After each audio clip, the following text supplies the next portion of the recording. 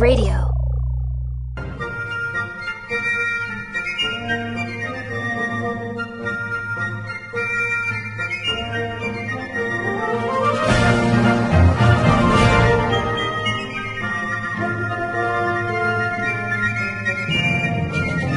So this is a little bit different, Brendan. I had a specific request of someone to be here. Okay. And he's from Republican heaven. He wanted to come down and set a few things straight, especially after last week's movie. So I just want to introduce, this is Phil. And Phil is a draftsman by trade. Hello. Hi, Phil. Thanks for coming in. It's a pleasure to be here.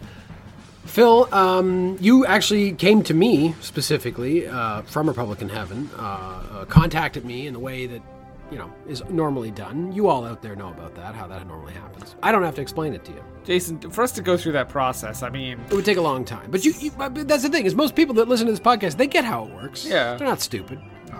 Phil... It's like the Rainbow Bridge in Thor, but not. Yeah. And not like the Rainbow Bridge that was the band that Jimmy Pardo was in high school. That's a deep joke for Never Not Funny fans. Enjoy. Phil, oh yeah, I'm still here. Yeah, Phil, you wanted to address something because we watched a film called The Draftsman's Contract. Was that what it was called? Yeah. Yeah, The Draftsman's Contract last week. Yes, you did. And you wanted to talk a little bit about it. So if you would like the floor, Phil, this is Phil, a draftsman from Republican Heaven. Okay. Jason, Brendan, it's lovely to meet you. I'm a big fan of your podcast. Oh. I like the movies you watch. You do a good job. I just wanted to make a short statement. Draftsman is an honourable profession. I did it in my life, and I continue to do it in Republican Heaven. It's a necessary thing. Buildings need to be designed, and they need to be built. We are professionals, Brendan and Jason. Yeah, We are professionals. The movie you watched last week was not an accurate representation of how a draftsman operates. Oh. Number one, we work strictly on a contract commission. Now, I know the fellow in that film, claiming to be a draftsman, he signed up a contract, but we have a very strict form that we use. Oh, no. I don't think this is funny. Okay, sorry. Do I? Yeah. Do I look like I think this is funny, Brendan? No, you don't think... No, it's not funny, man. That's right, it's not funny. We have a very strict form contract that we use. And in that contract are a very specific and professional set of expectations that we as draftsmen have to provide. Yeah. What happened in this movie, where we had a combination of a ridiculous timetable, 12 days and 12 drawings. Absolutely goddamn ridiculous. Pardon my language. I'm trying to be cleaner. But then, most of all, the biggest problem with this was that there was a clause, if you will, where this draftsman had to have relations with the lady of the house. And I will tell you that is not acceptable. Not in the modern draftsman's trade, Brendan. Oh, okay. Not here on earth, and not up there Not up in there. the right Republican heaven. The right-wing Republican Heaven. Well, no, I mean the Irish Republican heaven. That's where I am. Oh, okay. You're in the okay one. Well, I try. I've worked in both, and I tell you, it's a little bit better over there. They got better pubs. Yeah. Better pubs. They don't do a lot of drinking in Republican heaven. You know why? The Mormons run a lot of it. Yeah. Didn't see that coming. I figured it'd be the evangelicals, but now the Mormons, they got their hands in everything, don't they? That's a fucking twist. See, that's the thing, is the Catholics, they like to drink. So it's a lot more fun. I just don't want anybody to hear me say it. Anyway, point is, Brendan, I just want to say, I don't think the draftsman in that movie you watched is representative of us as a profession. Yeah. Do you understand? Mm-hmm. Thank you very much. I have a house up in Republican Heaven that I have to draw. It's for Michael Collins, the former leader of the Irish Rebellion. Good fella. And he has a very big house in Republican Heaven. He's a bit of a bigwig around there, you know what I'm saying? Anyways, fellas, thank you so much. Well, thank you, Phil, for coming, and I appreciate that you were able to set the record straight. Thank you for letting me do so. All right, jetpack. So he was still a ghost. Yeah, he was from Republican Heaven. I don't think they have living people in Republican Heaven.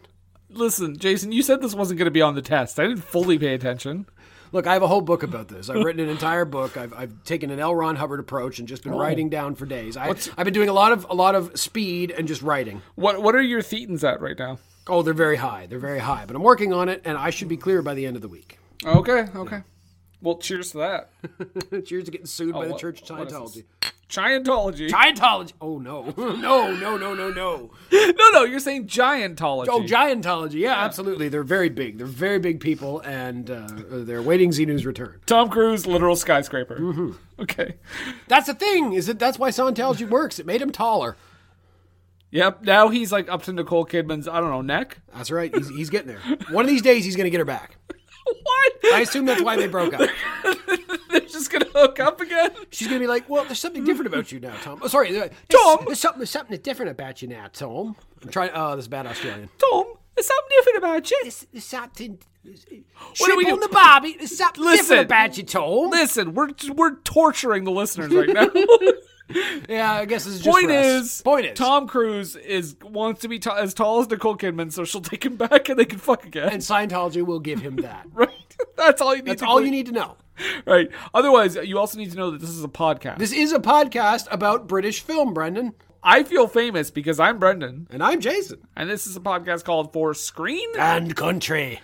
And this podcast, Jason, what the fuck do we do? Well, technically we talk about British film, although increasingly it's just been a way for us to fuck around. So, but I promise you, we have a film we're going to talk about today, and it's a very exciting film. The Day After Tomorrow. Is that a British film? Dennis Quaid's in it. Oh, probably not. He's British. That's a TV film. Oh, I'm thinking of The Day After. That's a different movie. No, Day After Tomorrow is decidedly not a British film. That's the environmental catastrophe. Although Roland Emmerich directed it, so is he British? No, he's not from here. I'm assuming that means British. Yeah, no, yeah. It sounds like a Dutch name, but no, he's foreign, so he's probably British. Because all foreigners talk with British accents. We've learned this from American movies. Listen, me thinking that every foreigner is British is like the lowest form of racism. Oh, that's perfect. Yeah. Like there's, I mean like the least form of racism. Yeah, absolutely. Jason, we are going to talk about a movie this week, though. We are going to talk about a movie that is number 28 on the BFI Top 100. We are going to talk about a movie, Brendan, that is near and dear to my own heart. But before we do that, we are going to read some comments about last week's film, The Draftsman's Contract. We have to read some comments. Why do we always start this with a song? That's on you. That's on me. I'll be free. Jason, you're gonna have to start because I'm in a musical mood.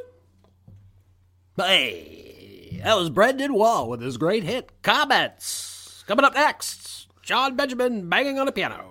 I thought I was dead. What am I doing here? Well, I'm back, and I'm back from the grave. I'm Casey Kasem, but mixed with Carol Channing. We had a baby, and that's me. That's what's happening right now in heaven. Carol Channing just showed up recently, and Casey Kasem's like, well, hello there, Carol. You've come at just the right time.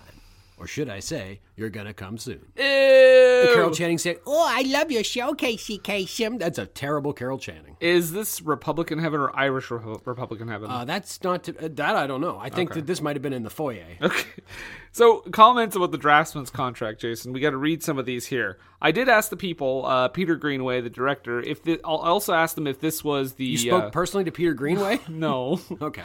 I asked everybody if this is the Peter Greenaway movie they would put on the list, because I know he had like quite a few, and there were some that are on, Criterion and stuff, so I just thought I'd throw that out there Throw that question out there. So Vincent Francone says, I will always count The Cook, the Thief, His Wife, and Her Lover as a top 10 favorite. Well, apparently that's 4 of his picks. I was going to say, that's a quadrilogy.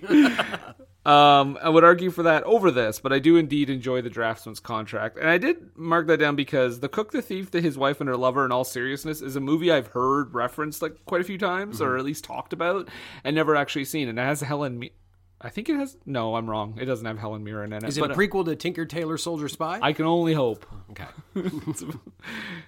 Well, our next comment, Brendan, straight from Andrew Littlefield. And Andrew says, Greenaway's films certainly look great, but they're not for everybody.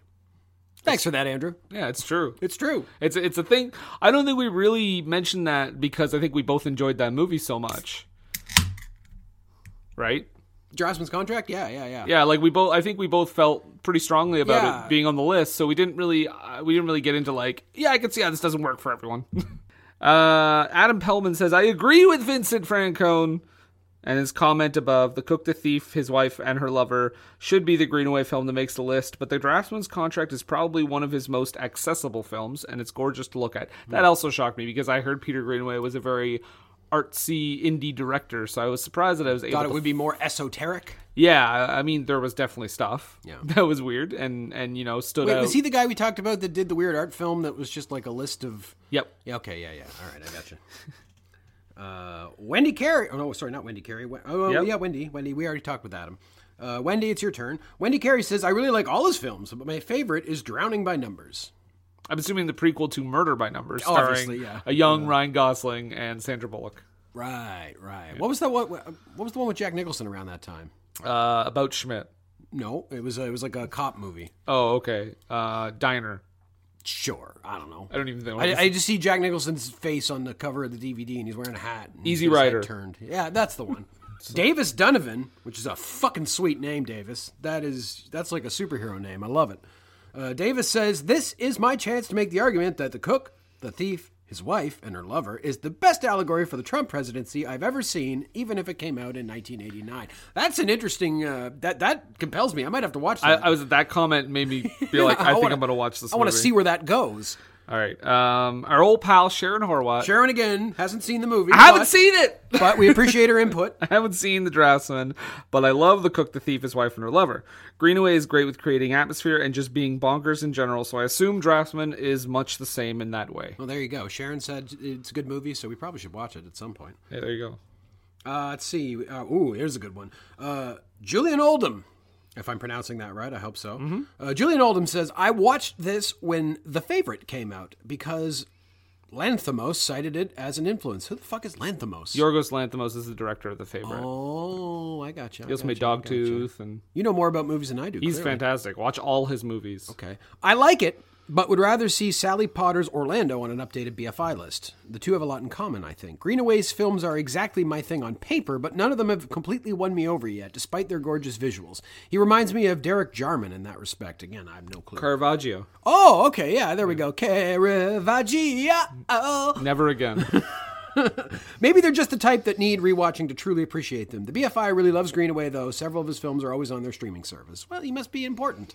If he's on this list, he's got to be important. I love that insight at the end. Yeah. Well, he's important, I guess. That was me. That was bolded. Was that Unfiltered Jason? That's always Unfiltered Jason, Wow. baby. Well, Jason, our last comment comes from Sam Rappold.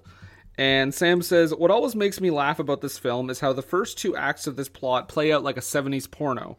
I.e., isn't there some other way I can pay for my drawings? It's almost like this is what you would get if Merchant and Ivory had been hired by the Spice Channel. Yeah, kind of. I mean, this really is a few explicit sex scenes away from a softcore porn. Yeah, I mean, there's boobs in it, so it's got one. that R rating. Yeah, but that's what I mean. That gets the R. I just mean that gets it the R rating. But yeah, no, Spice Channel. Wow, it is because it's like I think we even said it's kind of like it's a racier version of those period pieces. I don't think we had the Spice Channel here in Canada. What did we have? Do you remember any erotic pay TV channels? Because we had Showcase, which wasn't an erotic TV channel, but on Saturday nights they would play like almost porn. Is that what it was called? Just what it should have been called, because that's what, and it was probably 13-year-old boys like me watching it. Next up on the countdown, almost porn. I literally watched a movie called Bubbles Galore, and it's is that Pussy's brother? Well, sister, okay. But it's I don't know, man. It's burned into my memory. I can't remember the exact nature of it, but I remember a lady riding around on a fucking balloon, so scantily clad. Guys, if you want a future Brit pick to be all about Bubbles Galore, please let us know. Well, I think that's a Canadian movie, Brendan. We'll save that for the Canadian. Yeah, spoiler alert. All right, so that is it, Jason. Those are our comments. Wait. Oh yeah. Okay. I do want to. I want to mention as well. Here we come to the end. We talk about the American Film Institute Top 100 list as a mode of comparison. This movie, The Draftsman's Contract, was number 80 on the BFI Top 100, and number 80. Please, maybe I've seen this one. Please. I don't know. Number 80 on the AFI Top 100 is the Jack Lemmon classic, The Apartment. I should see The Apartment. You really should see The Apartment. Was that 1960? Yeah, Billy Wilder. Did it win an Academy Award that year? I don't remember. Sure. Billy Wilder movie, probably. I think it had some awards. See, I like a Jack Lemmon. But I watched Grumpy Old Men and probably watched Grumpier Old Men. And he was great in his brief role in the 4-Hour Hamlet. But the Draftsman's Contract has to win by default. I'm sure The Apartment is better. I'm sure I'd like The Apartment more, but Draftsman's Contract I've seen. The Apartment is like a stone cold classic. I'm actually surprised it's number 80 on the AFI.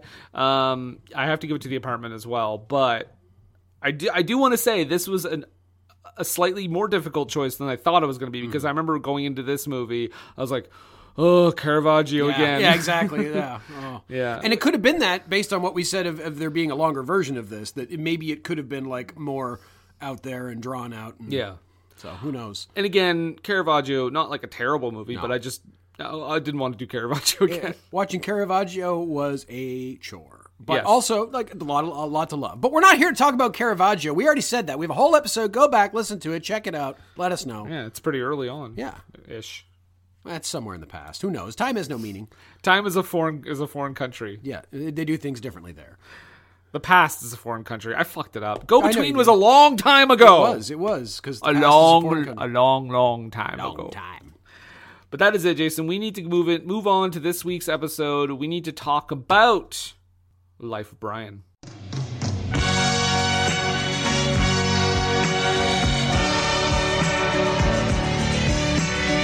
Brian, the babe they call Brian.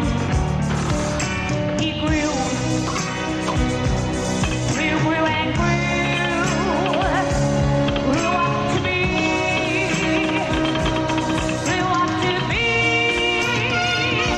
a boy called Brian. He had arms and legs and hands and feet. This boy, whose name was Brian.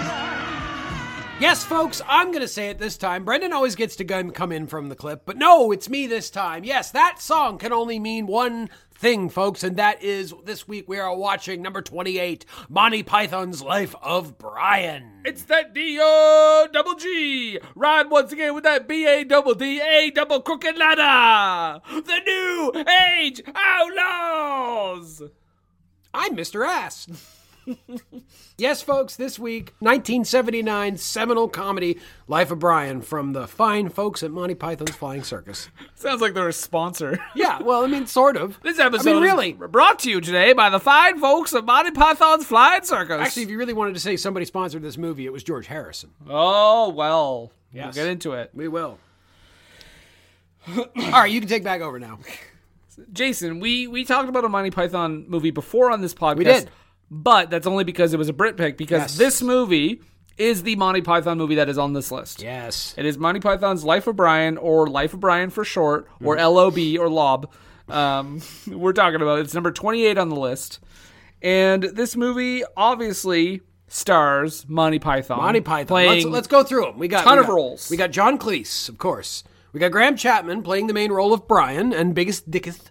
Yes, and the second Wiseman. We've got Terry Jones, of course, directing the film and also doing duty as various characters. We've got Michael Palin, the fun one. And we got Terry Gilliam, of course, doing his animations once again, as well as showing up in very small roles. Yep. So I think that's all 6 of them. Plus, we've got Carol Cleveland, famous Monty Python female, I guess. She's the go-to lady. Neil Innes. Neil Innes, their music guy, who actually just recently died. We missed you, Neil. Oh, yeah, I think I remember. I think we reading mentioned about that on Yeah. the Flying Circus episode, or the Yeah. Holy Grail episode. There you go. Yeah, we did the whole series. You guys missed that one. It was only a 30-minute episode, weirdly enough. Yeah. And I mean, also speaking of people who, in this cast that have since passed away, the late great George Harrison Yes. is Mr. Papadopoulos, and I don't remember who that was. I don't remember where he was. He's in there somewhere, but there's a lot of people with beards, so Okay. who knows? Well, one second. There's another actor that's in this movie that I think so his name is Spike Milligan. He is a very famous British comedy guy, yeah. Yeah, so he was apparently just visiting Tunisia, where this movie was being made, his old World War II battlefields, and just there. Huh. And the Pythons, I guess, were told by someone, hey, Spike Milligan is in town. Maybe you can get him for a cameo or something. Wow. So they literally just They literally just went to where he was, found him, and it put him in a scene. I'll have to look him up. I wonder if he was a tunnel rat in World War II, or one of the because he would have been in the Desert Corps fighting. I don't know. Corps. I don't even know that he's like prominently in this movie, but he has a cameo. He's that prophet that Brian falls on top of. Oh, is perhaps? he? Okay. I would say. But he's we do so much research here. But he's in the movie, and the thing was he was only there for like that quick thing, and he had to go. So he couldn't be in like any of the close up or publicity shots for the movie, so nobody knew he was in it. So when he popped up, people were like, "Oh shit!" It was one of those fun cameos, like Kevin Spacey in Seven. Not so fun anymore. Not so fun then, really. I mean, I thought it was pretty fun. Oh yeah, you were like, yay! Who's open the box? Open the box. That was me. That was you. Jason, we can talk about the plot of this movie. I mean, briefly tell us what this movie is. So this movie is set in, as the opening titles inform us, Judea AD 32, Saturday afternoon, just about tea time. Yep. And this movie is about a young man named Brian who lives around the same time as Jesus Christ. And we see the man himself, Jesus Christ, at the very beginning of this movie, preaching the Sermon on the Mount. And that's an important point to bring up right out of the gate here, is this movie got a lot of flack over the years. Are we going to get into that right away? No, we won't get right into that, but I will say that right off the bat here, this is the only time we see Jesus in the movie, and this movie's not about Jesus. We see him twice, because we see him as a baby. That's true, we do see him as a baby. Yeah. But yeah, this is the only time we see him in his classic Jesus phase, giving the classic Sermon on the Mount. Right. A lot of classics here. And anyways, Brian lives in Judea this time. He sees Jesus giving the Sermon on the Mount, and he himself starts to... he wants to get involved against the Romans because he finds out his father is a Roman and he hates the Romans. So he ends up joining up with the People's Front of Judea, one of the many resistance groups at this time, and one of the great pieces of satire in this movie.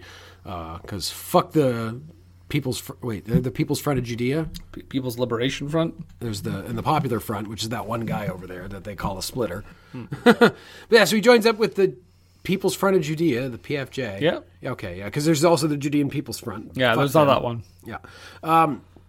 And they go to strike back against the Romans, and he gets involved with a lady named Judith Iscariot, who's also in there, and he has sex with her at one point. But over the course of this, he accidentally becomes a messiah of sorts. While fleeing the Romans, he ends up falling on top of another guy that's pretending to be a messiah, and he starts giving a speech, and people start following him, and he unintentionally becomes this Christ-like figure, even though he has no desire to do so, and is trying very much to get away from it. Yeah. And this all culminates eventually in him being crucified at the end of the movie. That's your plot. That's your plot, basically, yeah. Yeah. And it is it's enough of a plot to hang many of Monty Python's classic jokes and sketches in a coherent form. Right. Not like Life of, or Meaning of Life, certainly, which is more of a sketch compilation. This is an actual coherent plot. It is. I do want to say, though, right off the top, though, as far as I remembered, this was more of a coherent plot than this movie was. Because, I feel like it still kind of felt like there were bits, specific bit to bit to bit to bit. You know what I mean? Like we have the stoning scene, which is one kind of contained sketch. And then we have the haggling scene, which is one kind of contained sketch. And exactly. And then we have the crowd scene later and stuff like that. So, I mean, it does kind of still retain a little bit of that feeling, but it definitely more feels more like a film than just honestly, and this, I don't mean this as a negative thing, but Holy Grail feels to me like an extended episode. Yes. Like they have a running theme, but it's still pretty sporadic. You know what I mean? It's still pretty spotty. Yeah, no, I would agree. I mean, there's a reason this one is on the list. It is the most coherent of all the Monty Python films and definitely presents the most solid vision, I suppose, of all those. Yeah, I mean, and then you get the Meaning of Life, which is literally a sketch comedy movie. And it's great. I love it in its own way, but it's not as much of just a good movie as this one is. And this movie looks great too. That's the first that's my first note for this whole thing is, to me, you have all these parody movies that come out now. So you have the fucking Date movie and Epic movie and all that bullshit. And it looks really cheap, right? Yeah. Everything looks shitty. Everything looks low budget. And it not only are the jokes bad, but I feel like that adds to it. That just makes it even worse. Yeah. This movie, right off the bat, even if the jokes were terrible and the comedy wasn't funny, which we know obviously isn't true. Spoiler alert. Yeah. the settings and the production design and the Yeah. look of the movie, it looks like it could just be an epic. Yeah, I mean, for the fact they went all the way to Tunisia, number one, which is also where they filmed Star Wars. Star Wars, yeah. Among other things. And I'm sure Lawrence of Arabia probably filmed there at some No, just point. Star Wars and this Life of movie. Brian. Yeah. Yeah, it looks real. The costumes all feel real, like they feel like they're dirty and worn. And despite the fact that everybody speaks in thick British accents, it does feel authentic in that way. Yeah, exactly. And I mean, not to skip ahead, but I mean, this movie had a budget of about $4 million, which at the time, like, was nothing to It's a sneeze solid at. budget, but like still not like blockbuster level. No, and so I was gonna say it's a mixture of like I feel like they do well with that money in terms of the production and the look of the movie, but it's also like that. I think that was quite a bit in 1979. Yeah, but even then, it's like you think about like Cleopatra, which cost like $40 million a decade before. And, Okay. and, you know what? Cleopatra looks great, but like Huge Life success. of Brian looks really good too. Cleopatra Yeah, was massive, a massive box success. office success. All the ladies wanted to see Rex Harrison as Caesar. Yep. Oh, hello, I'm Caesar. But yeah, so the look of this movie, it just feels like an authentic film, and I Yeah. think that adds right away before you get into Absolutely. the silliness, before you get into like the sketch comedy.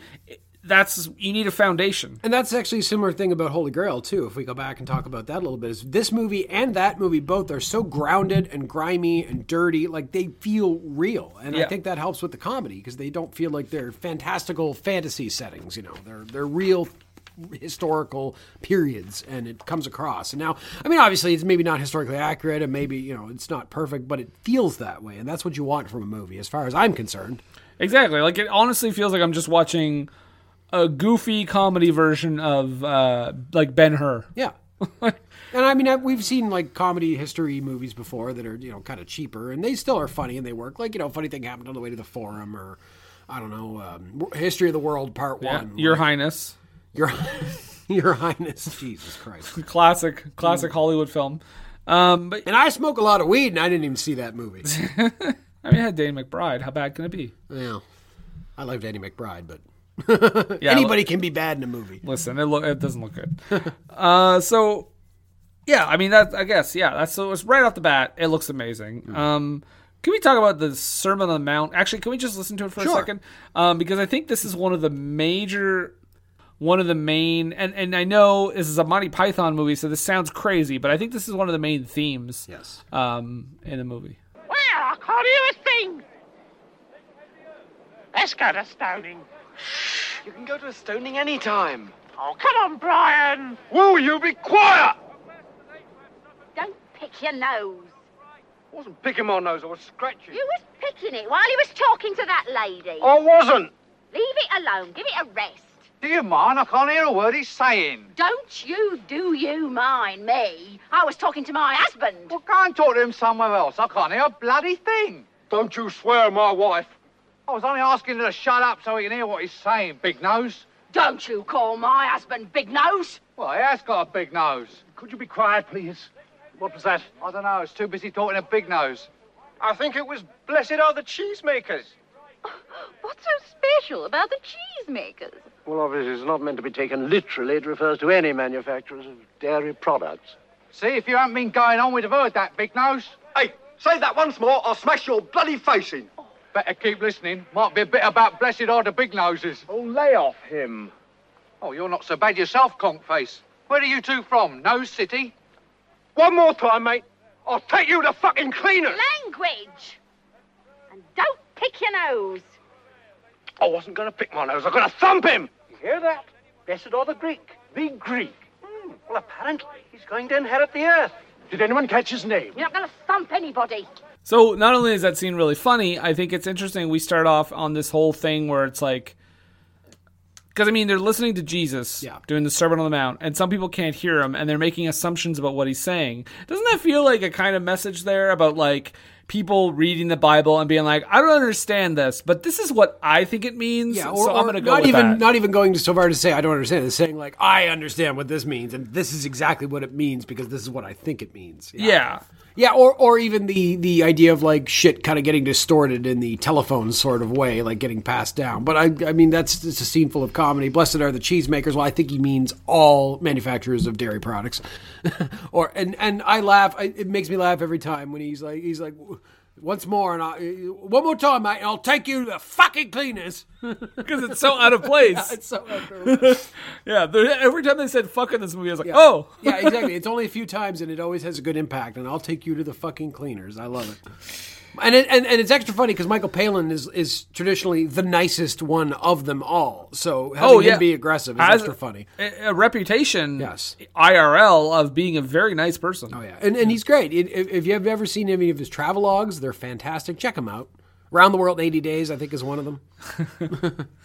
So yeah, like you said, that is the first and only time really. I mean, we see Jesus as a baby at the beginning, in that scene where Brian is mistaken for Jesus at first. Foreshadowing, right? But this scene serves to establish right off the bat that Brian is not Jesus. Jesus exists, he's doing his thing, and he's still Jesus. They don't say anything. And this is part of like their idea. Without getting too deep into the background right now, I will mention that when they were writing this movie, they had thought about making Jesus the character, but as they dug into it and read the stuff in the Bible, they're like, well, it's hard to make fun of this guy because he's saying nice things. Like he's saying good things overall, so it's kind of hard to take the piss out of that. But then we can kind of use Brian as a character to kind of poke fun at everything around him. Everything, yeah. The church, the people, the kind of... I mean, that's the thing we'll really get into later, but like... I don't think this movie is even what the accusations were saying it was. No, not at all. I don't even think it's blasphemous. No, not at all. They have the only scenes they have Jesus in here. He's represented as Jesus. Yeah, he's not represented in negative light. He's saying exactly the things that Jesus is alleged to have said. Yeah, despite even putting aside the fact that it's like, oh, you're protesting. Shut the fuck up. Also, just like that's not even what they're doing. Yeah. We'll get there. We'll get there. But we'll talk about that criticism stuff a little later. Yeah. I want to play one scene here, and I want to see what you think about how this... should I even set this up? I'm just going to ask you how you think this ages. Yeah, we'll just play the scene, and we'll talk about it. Okay. Furthermore, it is the birthright of every man Or woman. Why don't you shut up about women, Stan? You're putting us off. Women have a perfect right to play a part in our movement, Reg.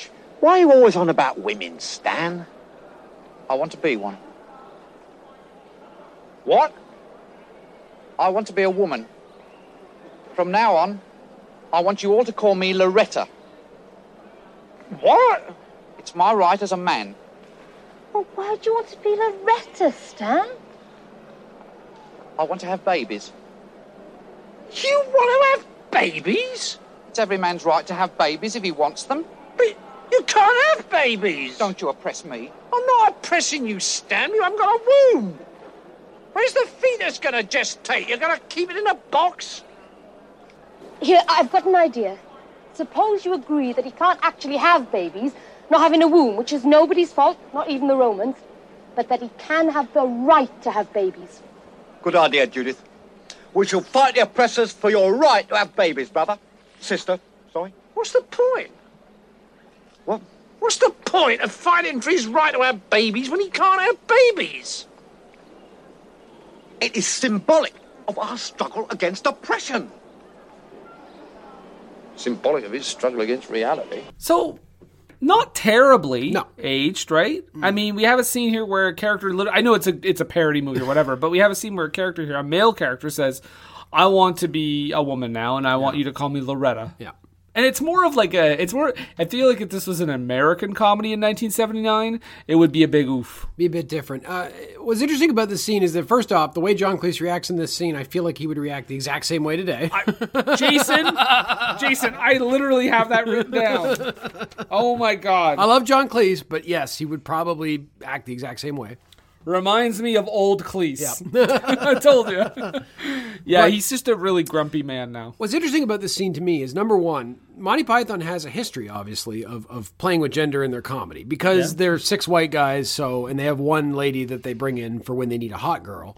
But any other time, they just dress up as women.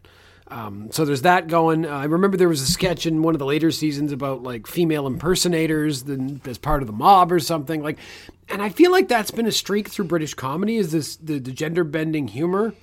And I wonder if that contributes to this weird anti-trans strand that seems to be in the UK, like especially among like so-called progressives, people like Graham Linehan, who I hate to give more airtime, but like these and J.K. Rowling, these people that have issues with trans people, and it's like, you're almost there, guys. What's going on? But it feels like it's deeper in British comedy, and this scene is representative of that. I think this is a funny scene, but also I can understand why today somebody might be offended by that. Also, it should be noted, John Cleese has dipped his toes in that water, too. Oh, yeah. No, absolutely. Yeah. And he's exactly the sort of old man that would go on Twitter and say that sort of thing. Progressive in every other way. But it's like, yeah, it's like, okay, accept reality. But it's like, at the end of the day, it's like, well, who do you say what that reality is? Okay, sure, somebody's got the parts, but that doesn't mean that's who they are. Yeah. And who cares? Who fucking cares? People want to live their lives, man. But Jason, I'm going to say it right now, Brendan. You need to hear it. Jason, I don't want to hear your go. No, they're trying to steal women's sports. Oh, obviously, yeah, that's exactly what's happening. The East Germans started that conspiracy back in the day, and now it's finally coming to fruition. It's a communist plot, just so you know. Okay, well, yes. So, point is, that scene may play a little odd today. Yeah, hey, if we happen to have any trans listeners, and we would love to think that we do, can you maybe let us know your thoughts on this scene, if this is something that bothers you, or if not, or if it's just, the period or whatever? I would love to hear it. I would like to know, because, I feel like it is handled in a way that is not overly offensive, but, I mean, what do I know? But right? it also, at the end he says, deal with reality kind of thing. Yeah. That sounds like something that Ben Shapiro would say. Yeah. I mean, the part that to me doesn't come off as bad as it would normally is when he says, you don't have a womb. Yeah. That's just like that's a fact. It's a fact. He doesn't have a womb. Someday, maybe. We'll figure it away. She from now on, because Loretta yes. does change her name to Loretta. So yeah, there's that whole thing. Yeah. And then there's the political satire in this movie, which I need you to get into a little bit for us, because I know they're making fun of a specific party first and foremost. No, not right? a specific party. What they are making fun of, Brendan, is left-wing parties. Okay, and explain. And I love this because I find in American comedy, it seems harder for left-wing stuff to get parodied in a way that's really funny. And I don't know if that's just because there's so many left-wing people in comedy. And it does happen occasionally, but like the British are really good at it and doing it in a way that ends up being funny and kind of poking at it. I think there's more material on the right. Well, there is a lot of material on the right, sure. But the thing about the right wing in comparison to the left wing is that when the right wing has an objective, people fall in line. Now, maybe that's because they don't think for themselves. Maybe that's because they're followers. Maybe that's because they just want to fucking fuck shit up. But they fall in line. Left-wing parties have the exact opposite problem. We discuss shit to death. It's actually, I've been listening to podcasts recently. Behind the Bastards has been doing a series on fascism and the rise of fascism. And one of the symptoms of fascism is this cult of action. The idea that you do stuff without even thinking about it. You do stuff for the sake of doing stuff because stuff needs to be done. Right? The left wing has the opposite problem. And this is what they're parodying in this movie. This idea of like endless discussion, endless like conflict between people of very similar views with only very minor doctrinal differences. And we saw a little bit of this kind of parodied in I'm All Right, Jack as well, with the unions and everything. Yes. Like in this movie, we see at one point Brian and the People's Front of Judea is trying to break into the palace to capture Pilate's wife, and they run into another left-wing group, or what is assumed to be a left-wing group, that's doing something similar, but because they don't have the exact same, like, to the letter objectives, they end up just murdering each other. But then they come back later, don't they? Oh, no, I guess they don't. No, you're right. That's the thing. They all play multiple characters. Right. So sometimes, like, one scene to the next. Yes. Like, you'll see Eric Idle in a scene with curls in his hair. Yeah. And then the next scene, you'll see him talking to the jailer and a different character. Yeah. Even Graham Chapman, who plays Brian, the main character, also plays Biggest Dickus. Biggest Dickus. Yeah, we'll get into that. Don't worry. So this movie goes very hard on that idea, and we see that through when the People's Front of Judea is sitting around and they're like being very like formal with their Robert's Rules of Order and asking, for objections and things like that, and they just keep discussing it, and then that culminates at the end of the movie when they make they don't establish a rescue committee, but they like establish a committee that goes out to Brian at the cross and expresses to him their thanks for being a martyr. Should we hear that scene? You have it here. Let's take a listen. Let's take a listen at the People's Judea Front. Their supposed, like you said, rescue mission is just them coming up to Brian, who's being crucified, and reading a prepared statement. Hello, Sibling Brian. Thank God you come, Reg. Yes, well, I think I should point out first, Brian, in all fairness, that we are not, in fact, the rescue committee. However, I have been asked to read the following prepared statement on behalf of the movement. We, the People's Front of Judea, brackets, officials, end brackets, do hereby convey our sincere fraternal and sisterly greetings to you, Brian, on this, the occasion of your martyrdom. What? Your death will stand as a landmark in the continuing struggle to liberate the parent land from the hands of the Roman imperialist aggressors, excluding those concerned with drainage, medicine, roads, housing, education, viniculture, and any other Romans contributing to the welfare of Jews of both sexes and hermaphrodites. Signed on behalf of the PFJ, etc. And I'd just like to add on a personal note my own admiration for what you're doing for us, Brian, at what must be, after all, for you, a very difficult time. Reg, what are you going to do? Goodbye, Brian, and thanks. All right, Brian. Give it up, lad. Terrific work, Brian.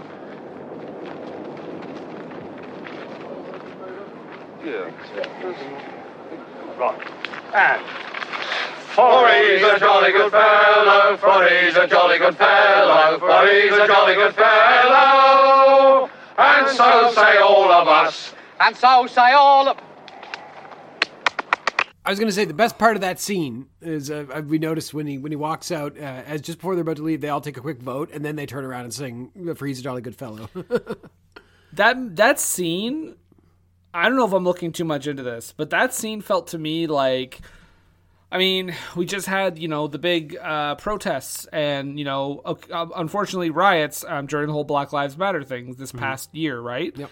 And to me, they're like the people who go on Instagram and make their profile picture black for a day. Yeah, basically. And it's like, we respect you. They won't get involved. No. Because actually, famously in this movie, John Cleese, who plays Reg, at the last minute, he says, "Oh, my back gave out." And he can't join them on their little, mission.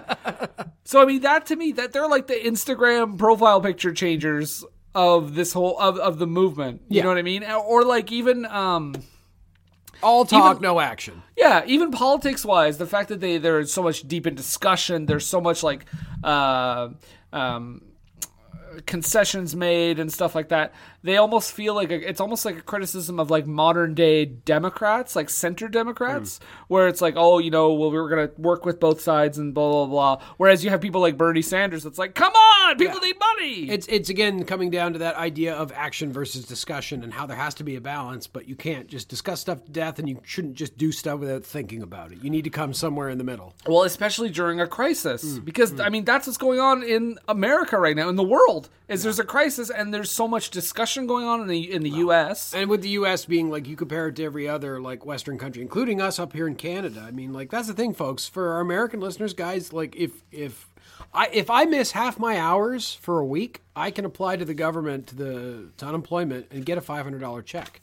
Which is fucked because that's more than I make in a week. And that says a lot about the minimum wage, but that's a whole different thing. But it's wild that like we have stuff like that, and in the States it's like, and they're struggling to get a single $1,400 check at this point. Yeah, like, that's fucking insane. Like for the months that they've been fucked over. Because half of the politicians are saying, I don't know about this. Yeah, but that's, you know what? This isn't a politics podcast. No, it's not. As much as we could talk about it all day. But it applies. It does, yes. It really, like, it made me think. I was like, this movie is still relevant. Yes. Oh, still, absolutely, yeah. I mean, the indecision of the left and the heedless action of the right, for sure. Yeah. Also feels like when they become divisive and they fight that other like left-wing group or whatever, another modern thing it made me think of is when Hillary Clinton was like picked. Not to get, I'm getting into politics, but I just want to mention this. When Hillary Clinton was, became the front runner and was the one to go against Donald Trump, it felt like that whole thing where the Bernie bros, like the big Bernie Sanders supporters, were like, well, if we don't have Bernie, we're not voting for you. Which is not necessarily the right option. It's like, oh yeah, so my guy doesn't get it, so I'm going to vote in a completely opposite direction just to as a fuck you. Like, that doesn't seem or good. not vote at all. Yeah, and or not vote at all. And that's what I mean here, because like the two left-wing groups that meet up in the tunnel start killing each other, and it's like, And then you see like 3 Romans, and the message there is like if they just went against those 3 Romans and then dealt with their differences later. It's like you see that happen every time in a Democratic kind of front runner campaign, and honestly, probably in any progressive campaign where these people get into it and they argue so hard with each other. But the thing is that on the left we remember that shit. On the right, they at least they're able to forget it enough to be able to get done what they need to do. To be like, oh well, so Ted Cruz called Donald Trump a piece of shit back then. Now Ted Cruz is the biggest bootlicker there ever was. That is the first example I thought of when you said that. They were like, yeah, you said my wife is ugly, but here's a sad photo of me. You accused my father of being involved in the JFK assassination, but you know what? I like you. But here's a sad photo of me working the phones for you. Yeah. Oh, God, he's the worst. Oh, I mean, Donald Trump's bad, but Ted Cruz is worse because Ted Cruz isn't an idiot. That's the scary thing about a guy like him. He's not stupid. Yeah. So, guys, I think you know where we stand politically. But yeah. Don't pretend that I'm a Democrat or anything, but Jesus Christ, it's like you've got the Democrats and then you've got the devil. That's the devil. It's a literal devil. We're fighting them. Welcome back to InfoWars. I'm Alex Jones. Oh, no. Breaking in here on For Screen and Country. Just want to let you know that the Chi-Com operatives and the globalists are taking down our government. President Trump is still the president. Steve Pachenik talked to me yesterday, and it turns out that everything's all right, and we're going to get through this. Do you want to get deplatformed, Jason? I'm making the frogs guy! And Alex Jones is gone. He jetpacked to Republican heaven. He's not dead. I mean, unless he is, which I don't wish anybody's death, but as Mark Twain once said, I've read a few obituaries with relish. I was going to ask you if it was my birthday. So maybe I'm the bad person. Maybe. But yeah, so I mean, Life of Brian. Let's get back into it, Jason. We talked about that idea. I think it's also like there's a lot of critique about like protest groups. Just like in general, like not really putting their money where their mouth is. Yeah. Well, at one point we have this idea where they're sitting around, they're discussing. It's like, and they don't really do anything, but they also have over exaggerated expectations where they're sitting around the table and he's like, if we continue on this, we could expect to follow the entire Roman Empire in 12 months. Like, no, that's not going to happen. They also do this thing where like, it's almost like the modern day thoughts and prayers. Yeah. Where they talk about all those people that died in the cave as martyrs or whatever. And then the second Brian shows up, because he's not actually dead, they all like cower and hide. It's like, no, get out of the way, get out of here. They're after you, damn you, why are you here? Like, well, I mean, they make a good point. Why did you lead the Romans to our hideout, dummy? I mean, it's true, but it's just funny that like that was seconds ago they were calling him like a hero to the people and everything. Exactly. And they do that at the end again, of course. Yes. Oh yeah, in their prepared statement. Along with the Suicide Squad that killed themselves. The Suicide Squad. Let's talk about the Suicide Squad briefly. Okay. They're not the DC Comics. No, characters. I should have looked this up because there is a deleted scene on the DVD, on the Criterion DVD, that has more with the Suicide Squad. But so the Suicide Squad is led by King Otto, which we don't get his name in the movie, but that is from that deleted scene. That is his name. Okay. And if you'll notice, so they all have Hitler mustaches. They're a Jewish Suicide Squad. They all have Hitler mustaches. I did not notice that. They're wearing Pickelab-style helmets with a spike on them, which are World War I German-style helmets. And if you look real close, Brendan, you'll see they have stars of David on their head, but there's like hooks coming off them as to evoke a swastika. So that's the thing. I'm not exactly sure what they're trying to say with the Suicide Squad. I don't know what they're... I don't think it's an anti-Semitic point. I don't know if it's a shot at the Israelis. I don't know what it is. I don't know either. And originally I just thought, oh, it's a funny gag where a bunch of people kill themselves. But when they mentioned all that stuff, I'm like, the weird Nazi connection with... I mean, I can't see Monty Python being like, let's put in a joke that's hilarious for Nazis to enjoy. Yeah, no, I don't think it's that at all. But yeah, comparing a bunch of Jewish people to Nazis feels like a very super left wing, like anti-Israeli bias. Yeah, but also I don't think Monty Python. I don't think that they're particularly conservative, but I also don't see them as, they're not communists or anything. They're not super left wing.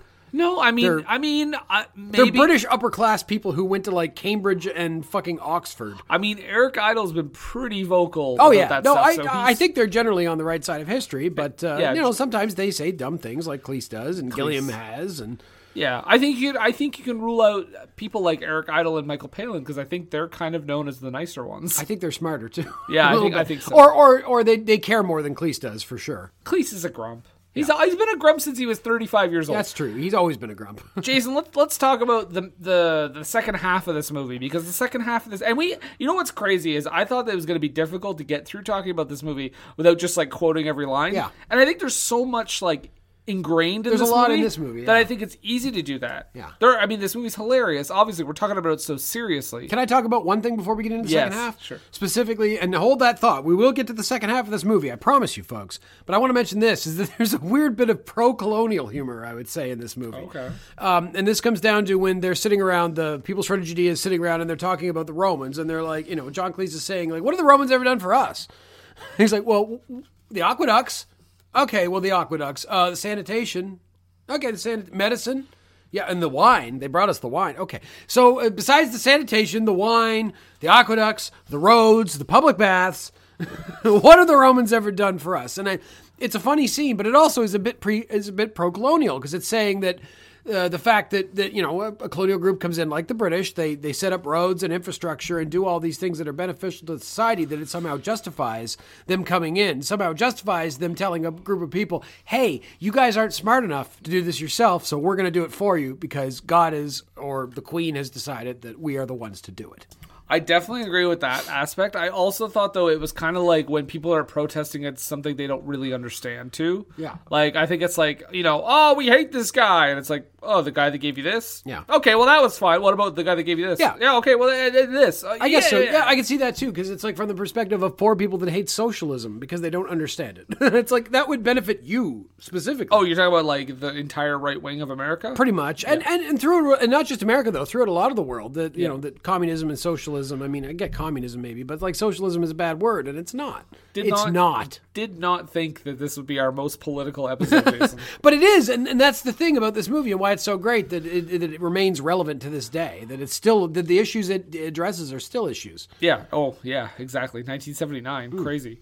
I want to play a scene later in the movie where, so at this point, Brian he's hiding from the Romans.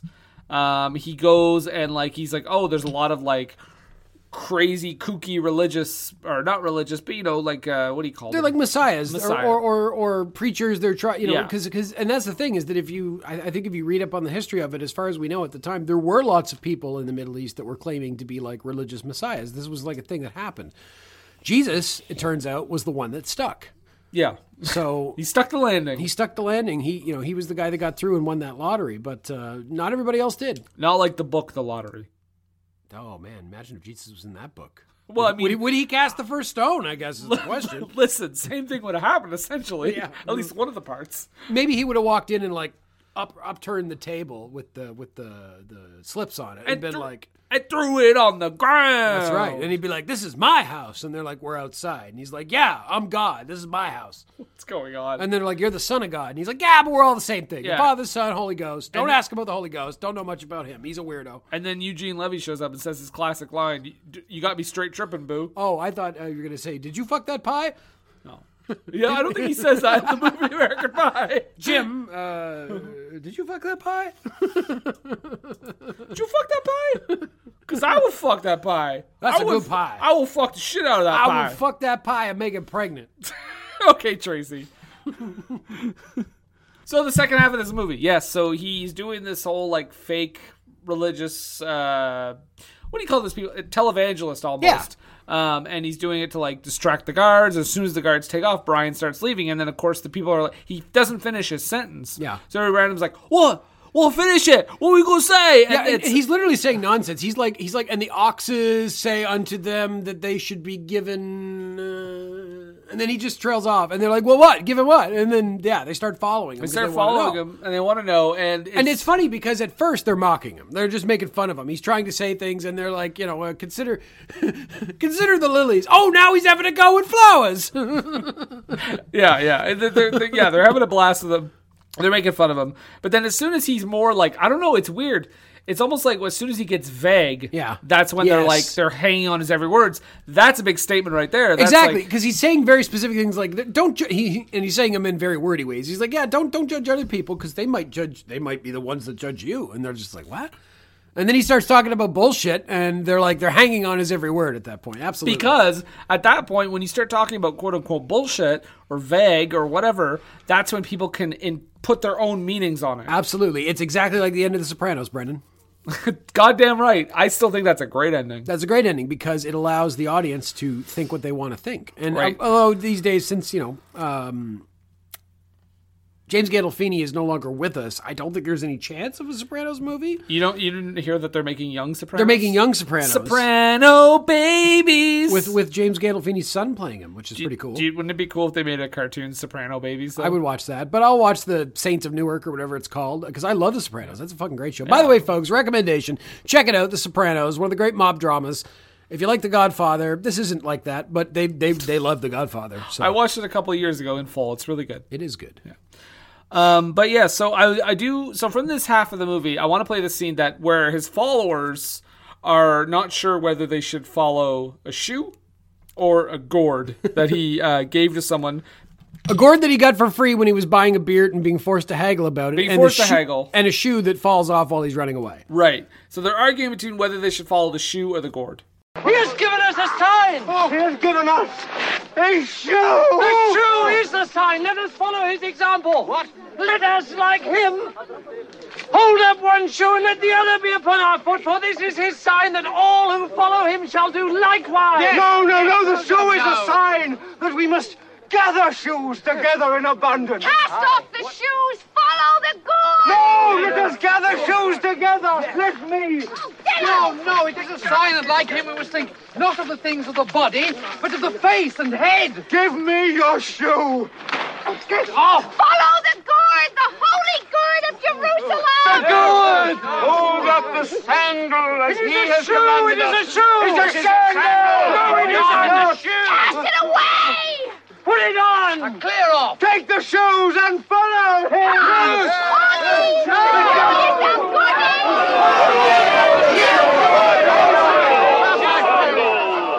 I like how he just walks away. He just stops talking, walks away.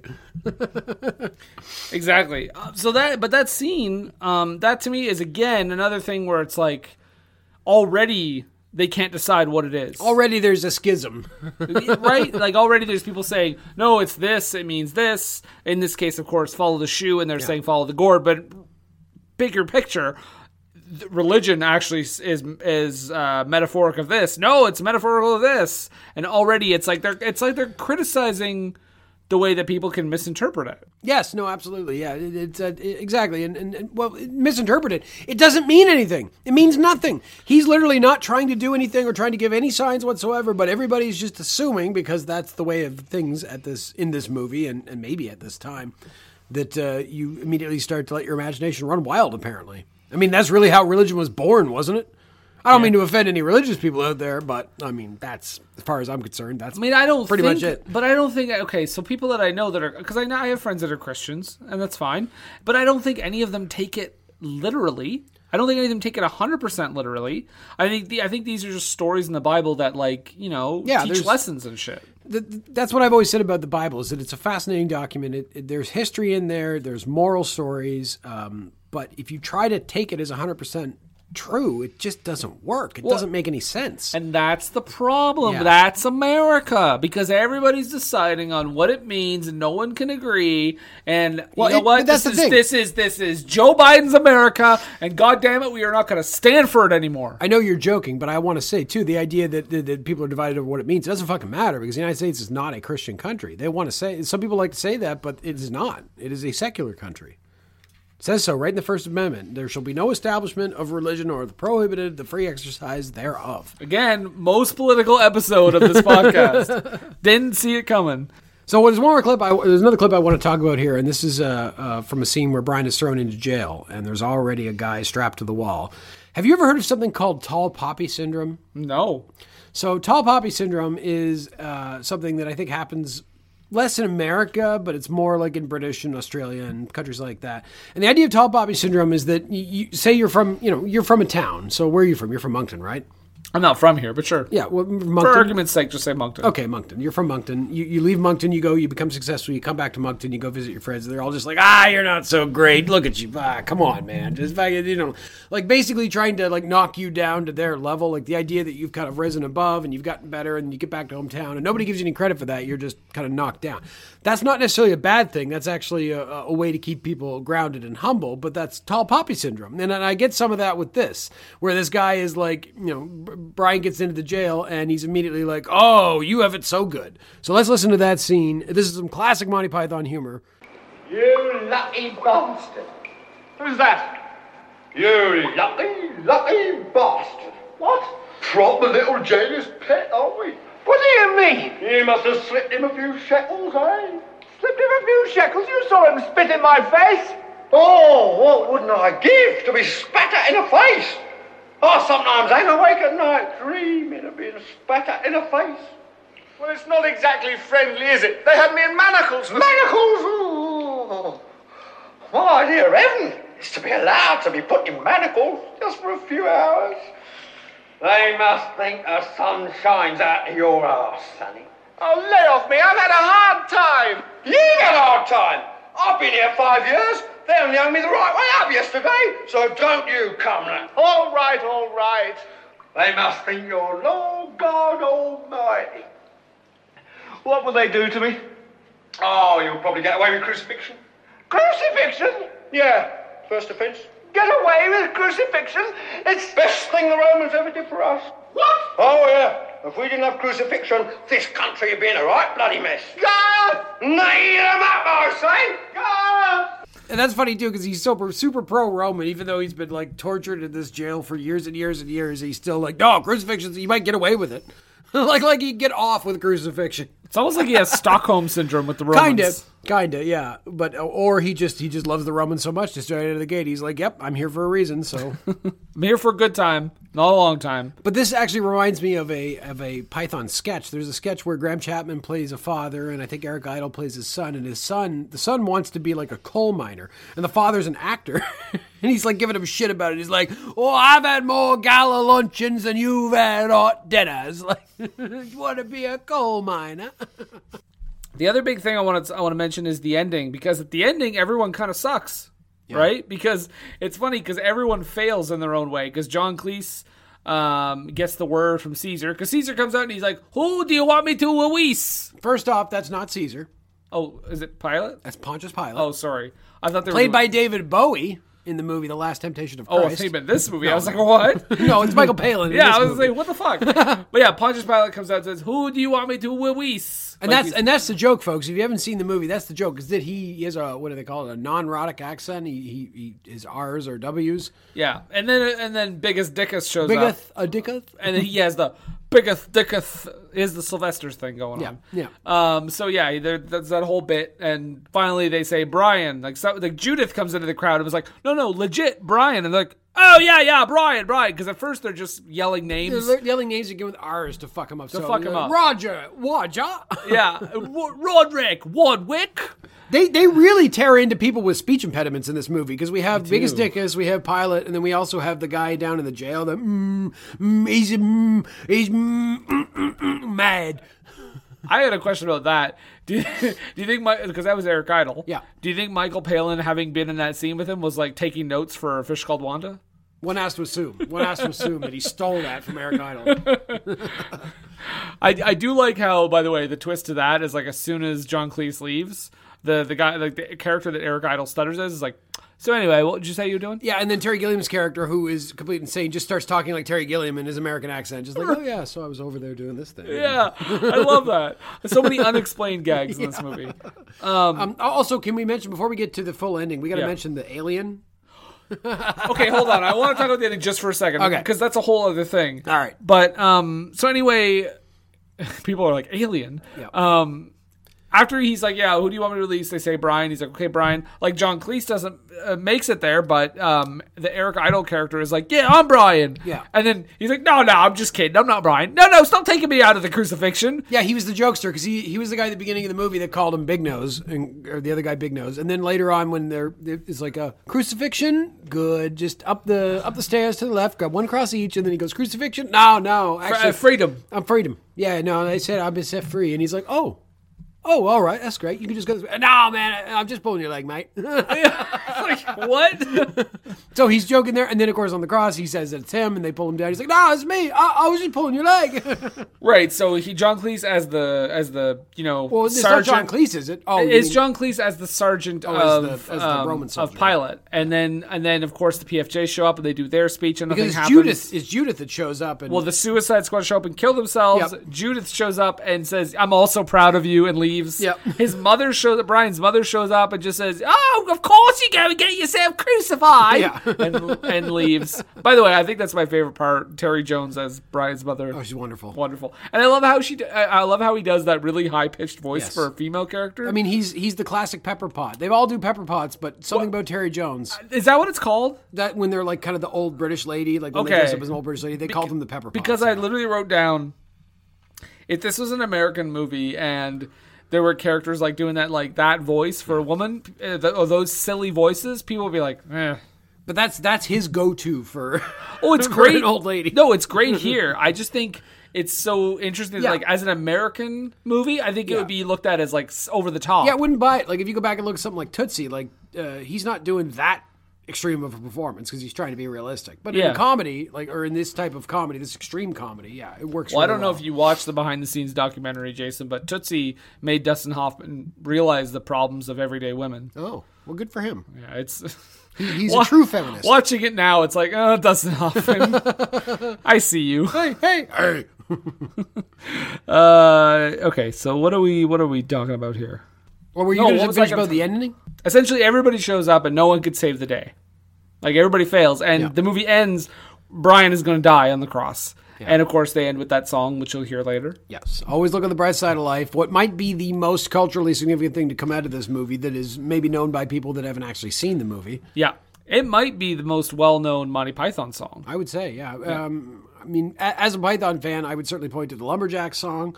But honestly, Movie-wise, overall, though? Yeah, movie-wise, it has to be Always Look on the Bright Side of Life. Yeah, so they have that whole thing where everyone kind of sucks and Brian dies and they sing the song. Okay, Jason, talk about the fucking aliens. So, yeah, so there's the scene where Brian is being chased by the Romans. So initially we see him, we got to talk about that. He is trying to write graffiti on the wall, and John Cleese's Roman centurion shows up and criticizes his grammar. It's spelling and grammar, yeah. And this specifically comes from when John Cleese was in school. He had Latin teachers that were basically like this, that would always be very critical of how their grammar. So that's what he was doing. He was basically doing an impression of his Latin teacher, getting this guy to write it out properly. And then, he graffitis everything, and then they walk away, and then two more soldiers show up and then start chasing him. And Well, so because John Cleese tells him to write it 100 times. Yes, 100 times all over everything. Yeah. And so he gets into a chase, and at some point during the chase, he gets chased up a tower. And he goes up the stairs and gets up to the top of the tower and falls off the edge. And then at that exact moment, a spaceship flies by and he falls into it. And there are two aliens in the spaceship, which are basically like big masses with hands holding onto an eyeball. And they fly through space. They're chasing there's another ship chasing them. They get into a space battle with fire and they eventually get hit. And then they crash back down to the same spot in Rome and crash. And Brian gets out of the crash. And it's a wonderful Monty Python scene because it's so out of left field. Yeah. But it's also, like, for the time, very well done. Like, the effects are pretty impressive for a low-budget movie in 1979. So, Jason, I'm going to say something a little bit crazy here. Seeing this scene made me question myself if I've actually ever watched this movie. You didn't remember this at all? I didn't remember that scene at all. Wonderful. So you got the best effect of it. I was like, what? So watching this, I think I've come to the conclusion that I'm pretty sure I've just seen like a ton of clips. I don't think I've actually sat down and watched the entire movie start to finish. Funny that clip wouldn't come up either. Weird. Never. As soon as that happened, like, you have no idea. I had to pause the movie and be like, what is happening? What's going on? Aliens? What? Yeah. So, Jason, let's get into the bits and bobs, and then we're going to talk about some of the bullshit behind the scenes. But before we do that, we are going to take a break, and we will be right back. Age of Radio.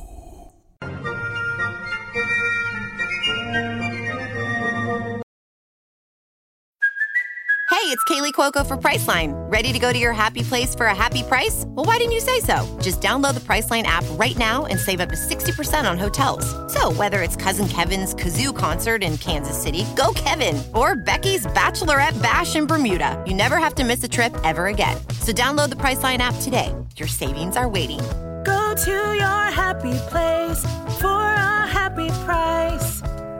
Go to your happy price, Priceline. And we're back. We're back, ladies and gentlemen. Welcome back. Come on down. We're here at Blakey's Dodge and Chrysler here in Toronto, Nova Scotia. We are live. Come on down. We'll get tickets for the Kid and Play concert coming up here at the Toronto Civic Center. Bets and bombs, bets and bombs, bets and bombs, bets and bombs. Jason's got bets and bombs, bets and bombs. He's got your bets and bombs. Boop. Well, this is some bits and bobs. All right, here we go. We were like, bits, nothing but a bomb. That means it's time for your bits and bobs. Here we go. So, interestingly, Brendan, this is the first time I've ever noticed it. I've watched this movie a million times. Did not notice this until this time. My wife pointed it out, and I was like, oh, yeah. So, at the very beginning, when the three wise men come in, one of them is John Cleese, and John Cleese is in brownface.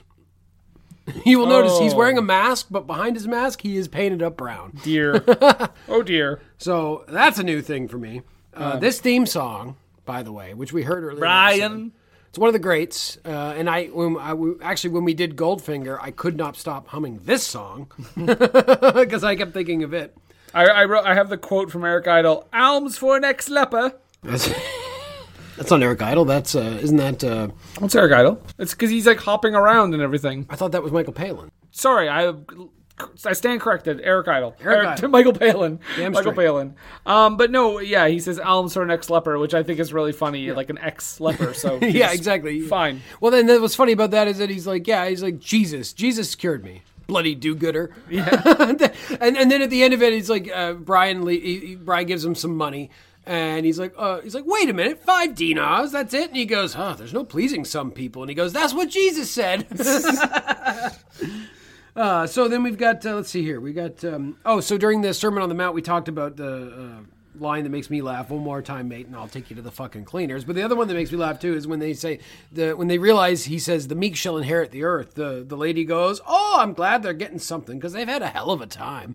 The fake beards for women is hilarious because they're not allowed to go to the stoning, so they buy really obviously fake beards. And they have a fake beard salesman. Yeah. One thing I will point out in this joke that makes no sense, though, yeah. I'm going to come at Monty Python here, Jason. I'm going to criticize him. He says the guy is like clearly selling fake beards, so he knows they're going to women. Yeah. But like at one point, Brian says mother, and then she looks at him and is like, and he's like, oh, I mean father. Yeah. But in front of the salesman, but the salesman knows it's a woman. That's why it's funny. That's why it's extra funny. I'd say. I don't know, Jason. Some flaws in that script. I love in that stoning scene too, where everybody's like screaming and cheering on this stoning, and he stops and he's like hears all the high pitched voices, and he goes, "Wait, are there any women here?" And they're like, no. And they keep lowering their voices at various points. That makes me They fun. all are women with beards. Yeah, they're all women. Yeah. Exactly. They're all women with fake beards. When Brian's mom goes to pick up the stones and she asks, give me two points and a big black one. Yeah. And then he wants some too. So they get a packet of gravel and a couple more stones. I really like too when they're of course John Cleese's character, he's the guy, and he eventually gets stoned, and the ladies all lugging a massive fucking boulder and dropping on his head. Yeah. Well, because he accidentally says Jehovah, because that's the crime of the. Nobody gets stoned unless I say so, even if they say Jehovah, and then they immediately just start stoning him. Because the prisoner is there for saying Jehovah. They're for taking the Lord's name in vain by saying it. Right. So ex-leper. At one point they hollered a statue that kind of looks like Bill Clinton. Did you notice that Roman statue? He's got kind of the. It's like they're hauling this big statue, and he's got kind of short hair, and he's got kind of a hangdog look, and he looks like Bill Clinton. I do like the conversation where the PFJ members are hiding, and there's that one guy as like an old man or whatever, and he's having a conversation with John Cleese, leader of the Romans, about the crucifixion, about the crucifixion, and he's like, oh, at least it gets you out in the fresh air. That's right. Exactly. He's like, it's not so bad. Crucifixion. And John Cleese is like, what do you mean, crucifixion? Yeah, exactly. You just can't imagine. You're a weird one. Yeah, he says. You weirdo. Brian finds out that his dad is a Roman. And isn't there not an implied scene of fellatio? Because Brian finds out his dad is a Roman, and then you see his mom say something like, oh, it's a Roman soldier. And she's like, hello there, dear. And she gets down on her knees. Yeah. And then exactly. the scene cuts out. Yeah, it's clear there's something going on there. Yeah. But he finds out that his dad is a Roman, which is interesting because there is a theory, or a hypothesis, I suppose would probably be a better term, that because the idea of a virgin birth is ridiculous from a materialist perspective, that perhaps Mary was either in a relationship with or perhaps raped by a Roman soldier, and that was the origin of Jesus's birth. That because there is a soldier that supposedly there's some evidence that he may have been Jesus' father, but it's certainly far from certain. But I wonder if that was a specific reference to that fact or that idea. Yeah, and of course, and then he claims that he's like, no, I'm Jewish, and he starts, I'm a kike, I'm a Hebe, I'm a big nose, I'm a Red Sea pedestrian, and proud of it, which made me laugh. That's a good a Red Sea pedestrian. I like that. Yeah. When they go to the Coliseum and the title comes up and it says like Roman Coliseum Children's Matinee. And you just see them picking up all those like pick guts up all the and meat and guts and picks up the arm and tries to take the ring off and can't get it off, so just shoves the arm into her robes. Yeah. Or his robes. I think it was a dude, but he may have been playing a woman. I don't know. It's hard to tell with Monty Python. He's not the Messiah. He's a very naughty boy. When they go to do the Right? yes. That which is isn't that the name of the musical? He's not the Messiah. Because like there was Spamalot, which was the musical version of Holy Grail. There is a musical version of Life of Brian. And I think it's called He's Not the Messiah. He's a very naughty boy. Gotcha. When the People's Front of Judea decides to do this operation to go capture Pilate's wife, I laughed at the line where he goes, "We must move fast and don't wear your best sandals because they're going into the sewer." I have a question too. When we get that callback, so we had that joke about they had that whole joke about Pilate talking about he doesn't understand how the joke Biggest Dickus is funny because he actually has a friend named Biggest Dickus, and we have his soldiers are laughing every time he says it. Yes. And then we see the character of Biggest Dickus played by Graham Chapman. Yeah. Did he not have a dick? Was that the joke there? It's funny because after the scene went past, I thought, I should have looked at his crotch to see There's if he had a nothing dick. there. Yeah, there's nothing there. So I don't know. That's funny. So are they just saying he's like a eunuch, but his name Perhaps. is Biggest Dickus? Yes, maybe that's why he has a lisp. Because, guys, I know that Graham Chapman has a dick because we see it in this movie. We do see it in this movie, and it is quite prominent and glorious. Let's see here. What else we got? We talked about left-wing groups tearing themselves apart over minor doctrinal differences. Oh, so here's an interesting fact. So in that scene with Biggest Dickus, or where they're talking about Biggest Dickus the first time, you see the other soldiers in the scene, the extras. As I understand, they told those extras, they said, okay, we're going to do this scene. Whatever you do, do not laugh. If you laugh, we will fire you from this job. That's what they told them. Jeez. They had no intention of doing that, but that's Right. what they told them, so that they would really legitimately struggle to not laugh in that scene. And that's why it kind of plays out like it does, so they could get that reaction. So good on them for coming up with that, being a bit Stanley Kubrick without just straight up abusing somebody. Yeah. It's treading that line. Yeah, absolutely. I like when the Romans are chasing Brian and he goes into the headquarters of the PFJ, and then John Cleese sends in the Roman soldiers, and he sends in a ridiculous amount of soldiers into this room where they're all just hiding in plain sight. They like threw a sheet over themselves. One guy's like bent over in a basket. Like it's clear they're all there, but he sends in like 20 Roman soldiers. They go in, they don't find anything, they come back out. Comically, the third time they go to do it, the old man is like, "You haven't given us time to hide yet." Yeah, exactly.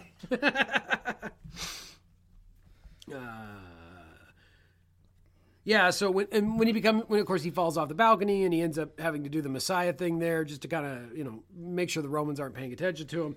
And he's trying to tell a parable. Like he's trying to do like Jesus, because he's like, oh, there was a man on the road to Damascus or whatever. And they're like, well, what was his name? It's like, well, it doesn't matter what his name was. Well, no, it does matter. No, it doesn't matter. He's trying to tell a parable. You don't understand how parables work, you idiots. And then, of course, when he's like, consider the lilies. You're having to go with the flowers now. I love it. He's just, this guy doesn't like, what was the other thing? What was the first thing he talked about? I don't remember.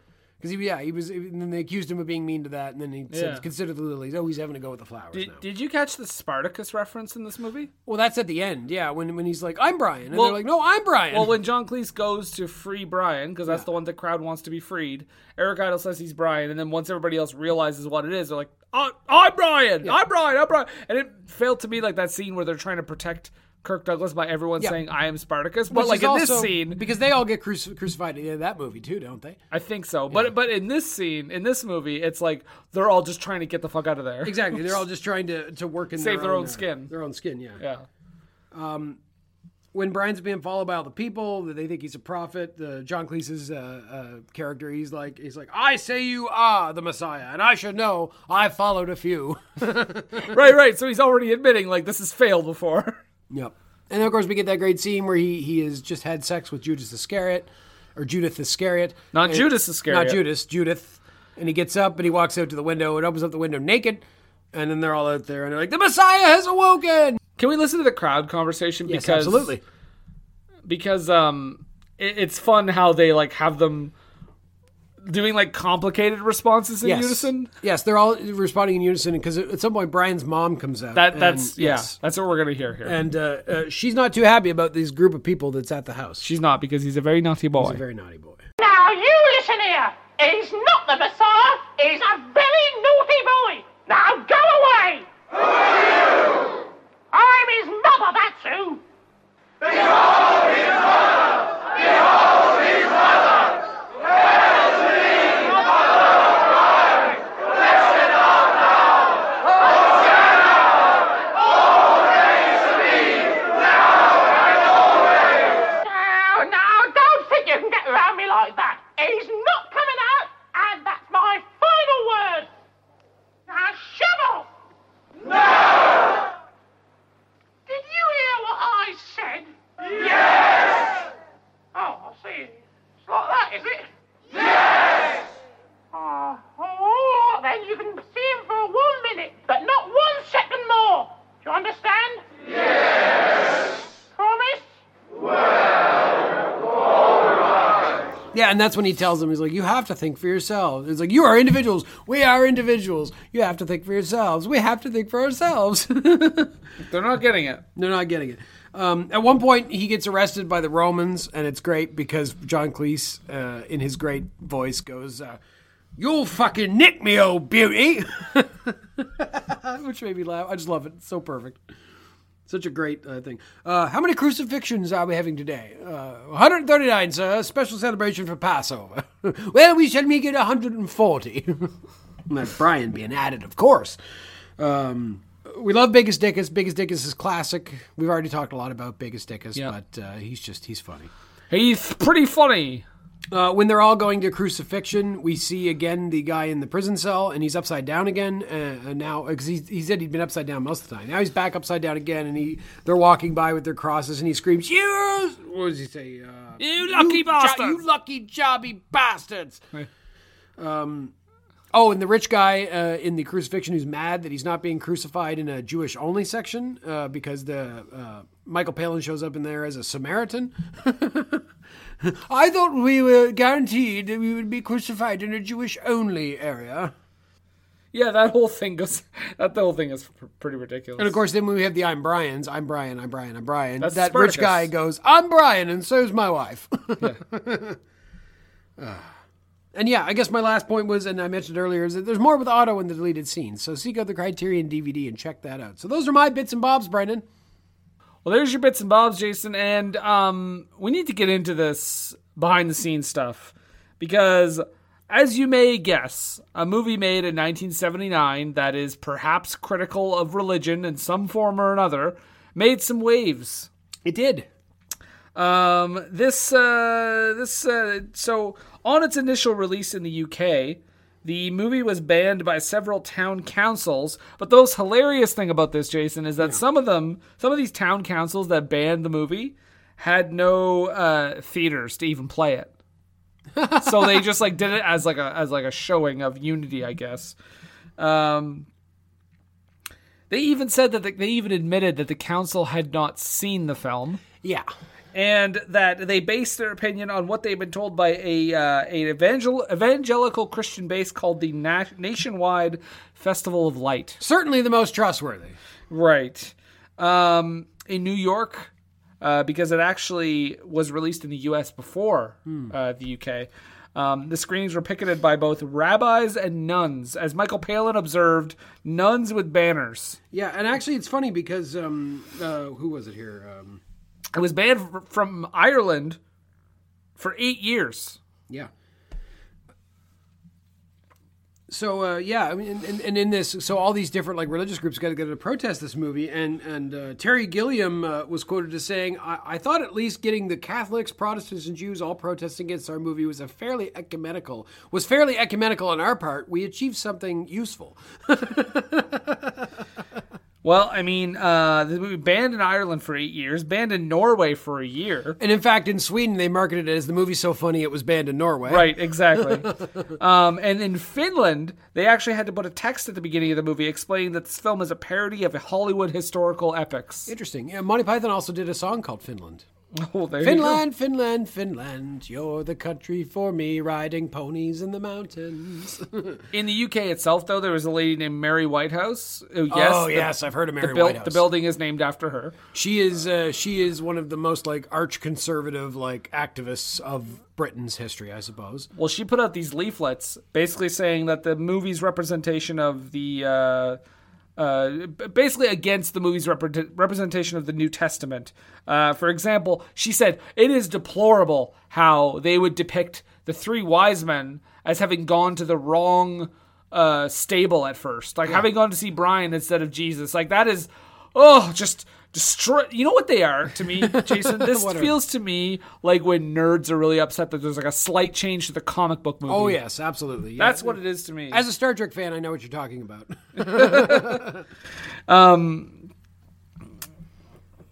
What was interesting to me, and this is a little fact that I want to mention, so the actress that played Judith Iscariot in this movie, in the late 2000s, she was elected mayor of a British town, which has a name that is, I believe, unpronounceable to me. It's like Abbotsford or something like that. But so she was elected to mayor of this town, and when she was elected to the mayor, she found out that this town, 30 years before, had banned Monty Python's Life of Brian from being shown in the town.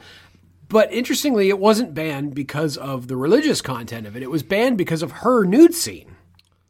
Oh, okay. So, of course, when she became mayor, she set to and she unbanned the movie, and then they had a big screening and made a big deal out of it, and it was a cool thing. You could see my bits. Yeah, you could see my bush and appreciate that maybe perhaps today I trim it more. I don't know. You don't know. I'm not going to show you. You know what? I think her nudity in the movie was very tasteful. It was. They did the whole hair draping down, covering the Ghiblies. It's funny.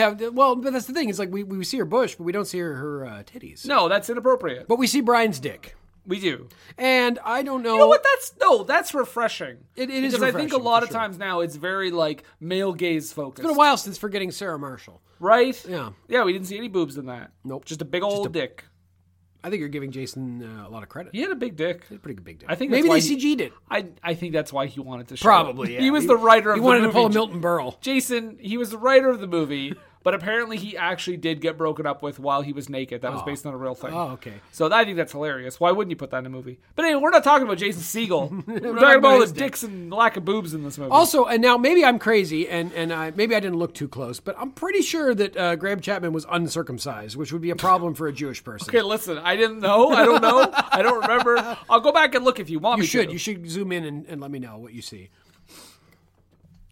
But what I wanted to say is the director of this movie, Terry Jones. Mm-hmm. So unlike Holy Grail, where Terry Gilliam actually did some of the... It was a co-directing. Co-direct. Yeah. This is just Terry Jones. It's just Terry Jones. And Terry Jones said this in response to the criticism.